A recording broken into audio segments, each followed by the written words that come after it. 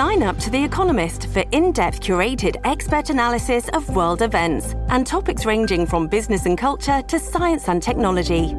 You'll get the weekly digital edition, online-only articles, curated newsletters on politics, the markets, science, culture and China, and full access to The Economist Podcast Plus.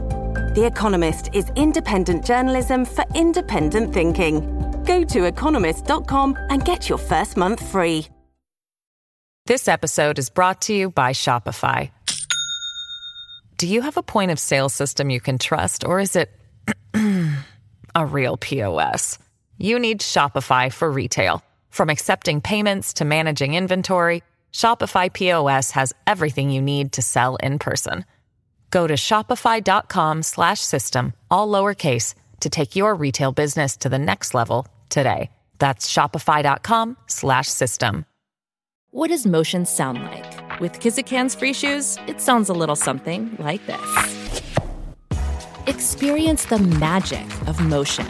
Get a free pair of socks with your first order at kizik.com/socks.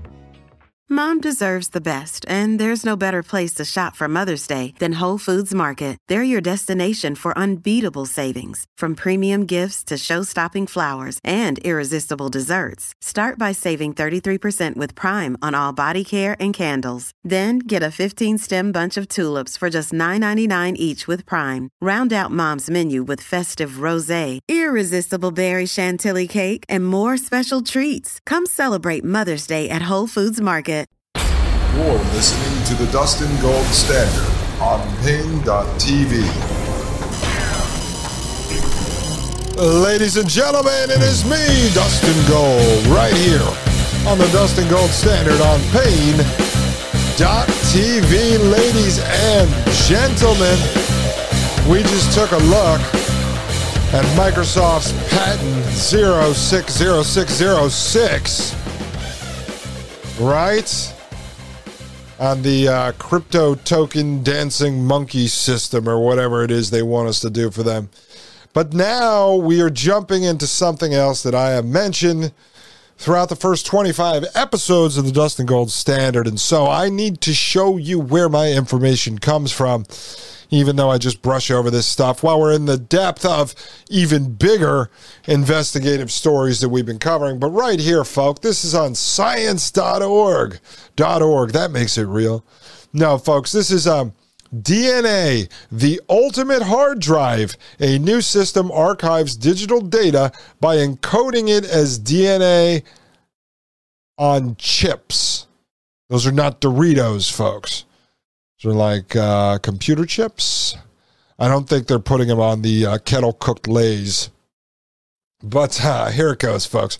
When it comes to storing information, hard drives don't hold a candle to DNA. Our genetic code packs billions of gigabytes into a single gram. A mere milligram of the molecule could encode the complete text of every book in the Library of Congress and have plenty of room to spare. Did you hear that? Let me repeat that for you, folks. A mere milligram of the molecule could encode the complete text of every book in the Library of Congress and have plenty of room to spare. All of this has been mostly theoretical until now. Yes! Until now. In a new study, researchers stored an entire genetics textbook in less than a picogram of DNA, 1/1,000,000th of a gram, an advance that could revolutionize our ability to save data. Folks, question for you.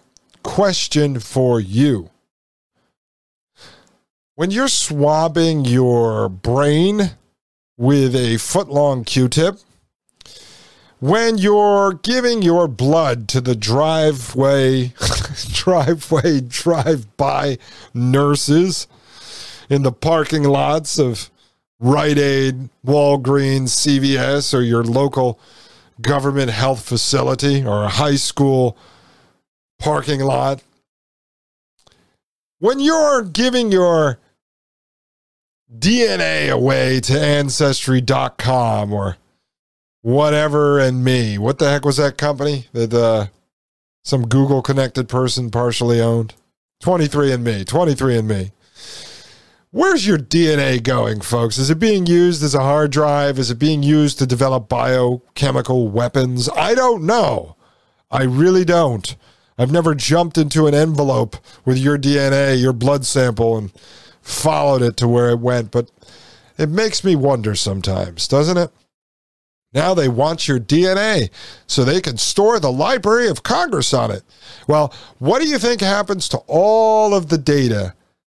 Those billions and billions and billions upon billions, maybe trillions of packets of data that are uploaded to the internet, to the cloud every single day. From individuals, from businesses, everything that happens on social media. It needs to be stored somewhere, doesn't it? And you know how much you can store on your computer. Some of you have a little server at home, server in your office. You see how large those are. Well, imagine how many they have to store all of the data that's ever been uploaded to the internet since the beginning of the internet. It makes you wonder where they store it all. I don't know. I also sometimes wonder where all the meat comes from. But we'll get into that later. This article continues to say a few teams have tried to write data into the genomes of living cells. Oh, really? DARPA's working on that technology too, where they can literally put a Q-tip up into your head, touch your brain, wiggle it around, and upload a program onto your brain, just like the Matrix, as they explain it, where they upload Kung Fu into your head. Elon Musk has said that about you learning another language in the future. They'll just upload that language to you as a program. So, folks, it says a few teams have tried to write data into the genomes of living cells, but the approach has a couple of disadvantages. First, cells die. Not a good way to lose your term paper. They're funny. They also replicate, introducing new mutations over time that can change the data. But don't worry, they've got this figured out, folks. To get around these problems, a team led by George Church, a synthetic biologist at Harvard Medical School in Boston. He must be named after the church that Elon Musk and Peter Thiel and the rest of these guys go to, especially the one Thiel goes to. That Christian church that he says is very similar to transhumanism, despite a few metaphysical differences. It says a synthetic biologist at Harvard Medical School in Boston, Church created a DNA information archiving system that uses no cells at all. Instead, an inkjet printer embeds short fragments of chemically synthesized DNA onto the surface of a tiny glass chip. To encode a digital file, researchers divide it into tiny blocks of data and convert these data not into the ones and zeros of typical digital storage media, but rather into DNA's four-letter alphabet of A, C, G, and T. Each DNA fragment also contains a digital barcode that records its location in the original file. Reading the data requires a DNA sequencer and a computer to reassemble all of the fragments in order and convert them back into digital format. The computer also corrects for errors. Each block of data is replicated thousands of times so that any chance glitch can be identified and fixed by comparing it to the other copies. Again, they have to scan it all back in through the computer. I've told you this is the silver lining, that their entire system, all this Frankenstein technology, is a paper tiger because it all relies on the internet. It all relies on technology. Now, I'm not going to go deep into this because I'm just going to show you the next part. And we're going to eventually do a show on this, okay? So our DNA is very valuable to them. Actually, right here is pretty cool because this is only 30 minutes from me. This is where my wife lived when I met her. Don't replace your flash drive with genetic material just yet, however. The cost of the DNA sequencer and other instruments currently makes this impractical for general use. says Daniel Gibson, a synthetic biologist at the J. Craig Venter Institute in Rockville, Maryland. 30 minutes from me. But the field is moving fast, and the technology will soon be cheaper, faster, and smaller. Well, who else would be talking about this other than our friends at Microsoft that I just brought up to you with their patent 060606, 06060666, right here on Microsoft's website. This is DNA storage. This is a page on their site which was established, it says, in January 2015, and it goes on to say, the amount of digital data produced has long been outpacing the amount of storage available. Did I not just say that to you? Where does all the data go? Where are they storing it? Up in this cloud. It's not really in the cloud. The cloud is just servers somewhere with hard drives somewhere that then are connected to the internet that might go up through satellite and then transfer through the sky and then back down to some other computer. This project enables molecular level data storage into DNA molecules by leveraging biotechnology advances in synthesizing, manipulating, and sequencing DNA to develop archival storage. Microsoft and University of Washington, also one of the places where the deepfake technology I shared with you came out of, researchers are collaborating to use DNA as a high-density, durable, and easy-to-manipulate storage medium. Demand for data storage is growing exponentially, but the capacity, and why is that happening? As I told you, there's probably trillions of data packets uploaded and downloaded every single day. But the capacity of existing storage media is not keeping up. Most of the world's data today is stored on magnetic and optical media. Despite improvements in optical disks, storing a zettabyte of data would still take many millions of units and use significant physical space. If we are to preserve the world's data, we need to seek significant advances in storage density and durability. And what did Yuval Noah Harari tell you? Data is more important than property. Property used to be the most valuable asset in the world, but now it is data. And those who control the data will be the gods of the new era. So now they want to store that data they took from you on your own DNA, printed onto glass slides. It says using DNA to archive data is an attractive possibility because it is extremely dense, up to about 1 exabyte per cubic millimeter, and durable, half-life of over 500 years. And let's just say, we'll finish this one. While this is not practical yet due to the current state of DNA synthesis and sequencing, these technologies are improving quite rapidly with advances in the biotech industry. Given the impending limits of silicon technology, end of Moore's Law, we went over Moore's Law before, we believe hybrid silicon and biochemical systems are worth serious consideration. Biotechnology has benefited tremendously from progress in silicon technology developed by the computer industry. Now is the time for computer architects to consider incorporating biomolecules as an integral part of computer design. Folks. So, there we go. Using human DNA as storage devices for their big data, using humans to generate battery power, having humans dance at the end of a string in exchange for cryptocurrency, right? You've got NetDragon appointing the first virtual CEO, and you've got robot bees that these guys are going to fly around to surveil you. And what do we have next, folks? Next, something else I've mentioned before, coming out of the 2016 book by Klaus Schwab, the Grand Wizard of the World Economic Forum, and author of the 2016 book, The Fourth Industrial Revolution, talks about in his book 3D printed meat, of which I've mentioned to you. So when we get back from this break, I have to take a break, folks, because my 3D printer is super busy making me a nice dry-aged ribeye steak. And so I'm going to eat that over the break. And when we come back, I'll tell you how it tastes. Ladies and gentlemen, I am Dustin Gold. This is the Dustin Gold Standard, and you're listening to Pain.tv/gold. Come and join us over there, folks. Join a community of like-minded people. I'll be right back.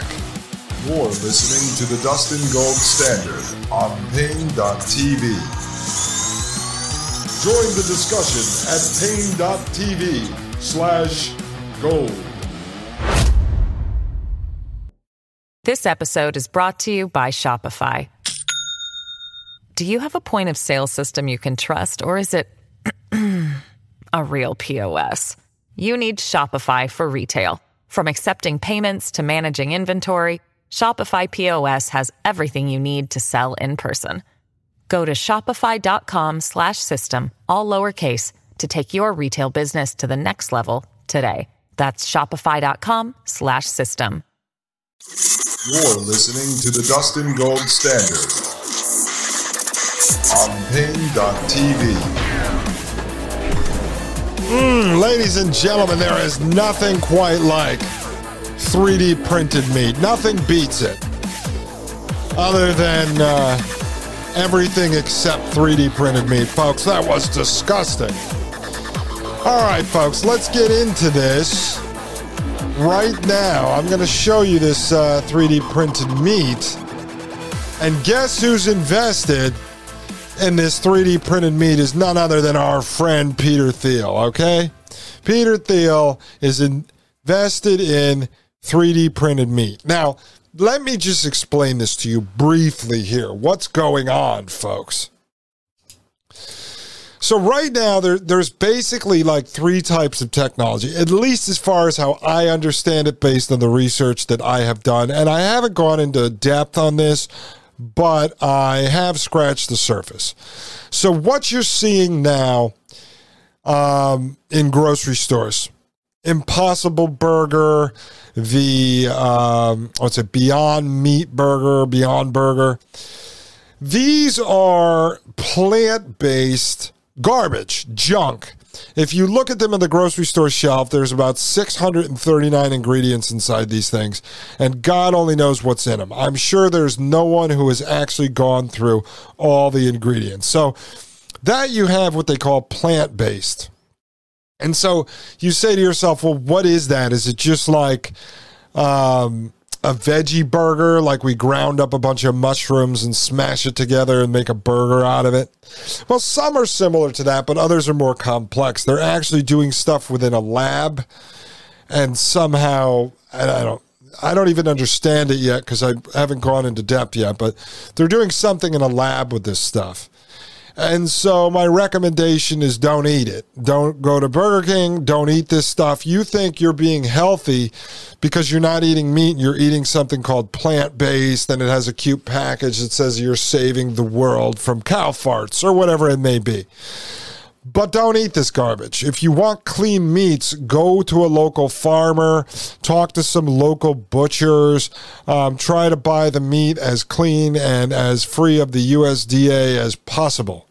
And so don't eat this crap, this Beyond Burger, this Impossible Burger. And I guess they're never going to be sponsors on this show. Oh, well, it's garbage. Nonsense garbage to probably kill you. Okay, so you have that stuff. Then you actually have some called Soy Boy, which is like a name for a guy who eats a lot of soy, and he's real skinny and has breasts and rolled up pants and skinny little legs. So you have they actually have a brand of this fake bacon and stuff called Soy Boy. So they're literally laughing in your face while you're eating this nonsense. So you have that. Then you have what is called lab-grown meat. And from the research I have done, what they're doing, and I'm going to do a whole show on this. There's actually a farmer down in Texas I'm trying to get a hold of. I found a good article, an interview with him. But basically what they're doing is they've taken stem cells, and when I say they, I mean these mad scientist psychopaths. They've taken stem cells, and now they are growing burgers and growing other cuts of meat in a lab using stem cells. And the way that I've seen it so far is it looks like Congress hasn't touched it much. And so I can't find any laws or regulations. And as it appears, they consider this stuff to be real meat, not like the plant-based Impossible Burger. So technically, they can't package an Impossible Burger and then on the package it says like this is ground beef or a ground beef burger. They're not supposed to. Well, with the lab-grown meat, I don't know. Technically, we could walk into the grocery store and you're buying some kind of a Boston butt roast or ground beef or ground lamb or ground bison or whatever, and it could be lab-grown. I'm not sure. Now, I will do this in the other show, but I've done the math and gotten the statistics on how many head of cattle we kill every day in the United States, supposedly to eat. The numbers don't add up because if we do kill that many, which I do believe we do, I don't know where they all are. I've driven all across America. I've seen a lot of cattle farms. I don't see the number of cattle that we supposedly kill every day and then regenerating all the time. So for all I know, there could be lab-grown meat on the shelves now. I'm not saying there is, but I'm saying it's a possibility. And there were articles going back a couple years ago saying it was going to hit store shelves in the United States in 2022. It is on the store shelves in other countries already. There's some EU countries that have it. And so it's something we're going to look into on this show. But this is going to be a special show that I have to put together correctly. I want to make sure we have all our facts straight. So you have the Impossible Burger, you have the lab-grown meat, and now you have what Klaus Schwab has talked about and what Peter Thiel is backing. This goes back to August 17th, 2012, folks. So for all I know, this is already being done. And this is already on store shelves. Okay, this article is on CNBC, again, from 2012. And I'm bringing this up. One, it ties to Thiel, but two, I mentioned it on the show. In this show, I'm just kind of showing you all the technologies that are out there, what these guys are doing, that the prison planet matrix is real. It says here, Peter Thiel backs startup making 3D printed meat. Breakout Labs, eccentric billionaire Peter Thiel's biotech foundation, announced an eyebrow-raising investment in a startup that makes 3D printed meat. And then in parentheses, yes, really, because this is back in 2012. It's unheard of. Modern Meadow, based in Columbia, Missouri, will receive the $350,000 grant to continue developing new meat and leather production technologies. The company engineers tissues to create leather and edible meat in a process that eliminates many of the negative environment effects associated with the traditional livestock practices, according to a report by CNET. Now, folks, I might find some stuff out from this farmer because he sits on the board of a number of cattle farmer associations, and he spoke out against this stuff many times throughout the years. So we'll see what happens. But, quote, Modern Meadow is combining regenerative medicine with 3D printing to imagine an economic and compassionate solution to the global problem, end quote, said Lindy Fishburne, executive director of Breakout Labs, said in a statement to the press. Breakout Labs is Thiel. The biotech startup uses bioprinting technology that has, quote, been applied to build three-dimensional tissues and organ structures of specific architecture and functionality for purposes of regenerative medicine, end quote, according to a summary of the company's work submitted to the Department of Agriculture. In layman's terms, folks, the technology uses animal stem cells to create what could be an environmentally friendly alternative to traditional meat, okay? And this is why I told you they consider this meat. So the 3D printed meat and some of the new technology they have is a little different than the lab-grown meat. It's different than the Impossible Burger, Beyond Burger, okay? That's why I said there's kind of three different things going on at once. The additional 2 grants were awarded to Bell Biosystems and Entopus. So anyway, that's just a brief overview here. And while we're talking about it, because Thiel's invested in it, let's just show you what a hypocritical piece of trash he is. As I pointed out at the beginning of the show, he is a walking contradiction. He's a total hypocrite, folks. Right here on this profile of him, it says, Thiel prefers to eat a clean, healthy diet. He focuses on fruit for breakfast and follows a paleo-style diet during the day. He is strictly against sugar, stating that he never consumes it within any of the foods in his diet. But yet, it's a clean diet, folks. Although he wants to shove 3D printed meat down your children's throats. And as we get deeper into the 3D printed meat and the lab-grown meat, we will investigate Thiel's current involvement and how far along these companies have gotten. You will see that. Like I said, it's going to be a really good in-depth show with hopefully some interviews. So it's taking me a little bit to put that together. Now, I want to show you this article because, again, this has come up. Ray Kurzweil, as we reviewed for the first 3 episodes. Excuse me, I was getting a drink of water.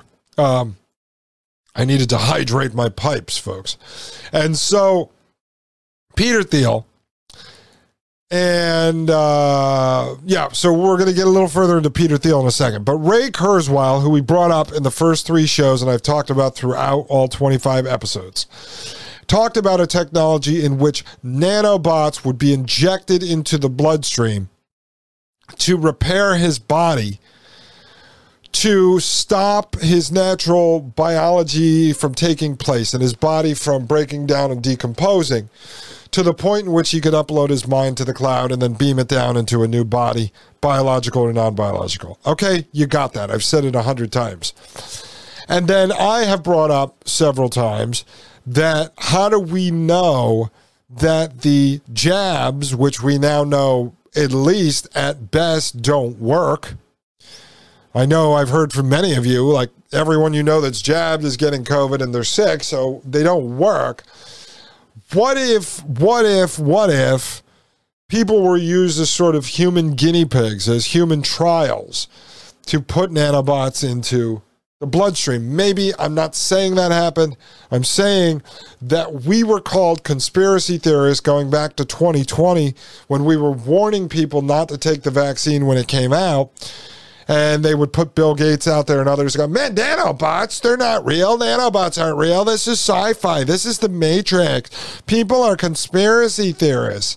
Well, no, it's not true at all. It's not true at all. And so, let's show it through their words. This is interestingengineering.com, and you can find this stuff on every mainstream website. The same people who called you a conspiracy theorist for bringing it up. Right here it says, nanobots will be flowing through your body by 2030. In 10 years, nanobots in your blood might keep you from getting sick or even transmit your thoughts to a wireless cloud. This is written by Trevor English, November 20th, 2020. And it says right here, according to some futurists, in the next 10 or so years, your blood could be streaming with tiny nanorobots to help keep you from getting sick or even transmit your thoughts to a wireless cloud.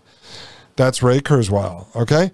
They will travel inside of you on a molecular level, protecting your biological system and ensuring that you'll have a good and long life. The future is closer than you may think. Folks, that is what Ray Kurzweil said, all right?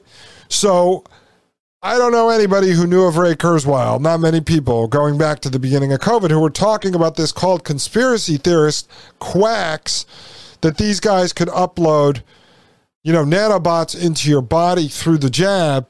And yet Kurzweil's never called a conspiracy theorist quack. He's called a prophet. He's called a futurist. He's called a genius. He's called an award-winning inventor. He's called the chief what, folks? He is called the chief engineer at Google. Folks, this guy has got accolades a mile high, and he was never called a conspiracy theorist. When I come back, we're going to finish up this conspiracy theory called nanobots, which is not a conspiracy theory at all. Ladies and gentlemen, I'm Dustin Gold. This is the Dustin Gold Standard. And while I'm on break, let your body break down into a bunch of nano-robotic bumblebees flying around. And when we get back, you better swarm back together and listen to this show right here on Pain.tv/gold. You're listening to the Dustin Gold Standard on Pain.tv. Join the discussion at Pain.tv/gold.